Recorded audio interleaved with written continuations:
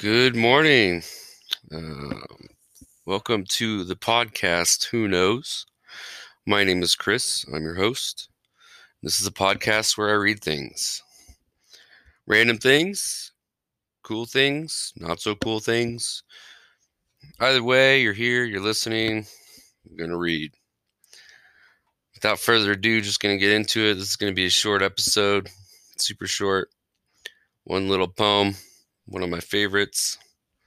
The Road Not Taken by Robert Frost.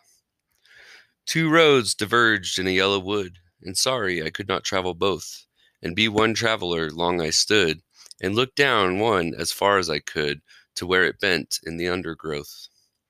Then took the other just as fair, and having perhaps the better claim, because it was grassy and wanted wear. Though as for that the passing there had worn them really about the same. And both that morning equally lay in leaves no step had trodden black. Oh, I kept the first for another day.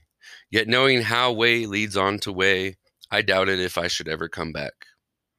I shall be telling this with a sigh, somewhere ages and ages hence.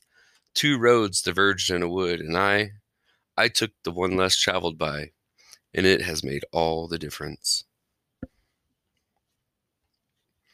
Really short podcast. You're welcome. Thanks for coming.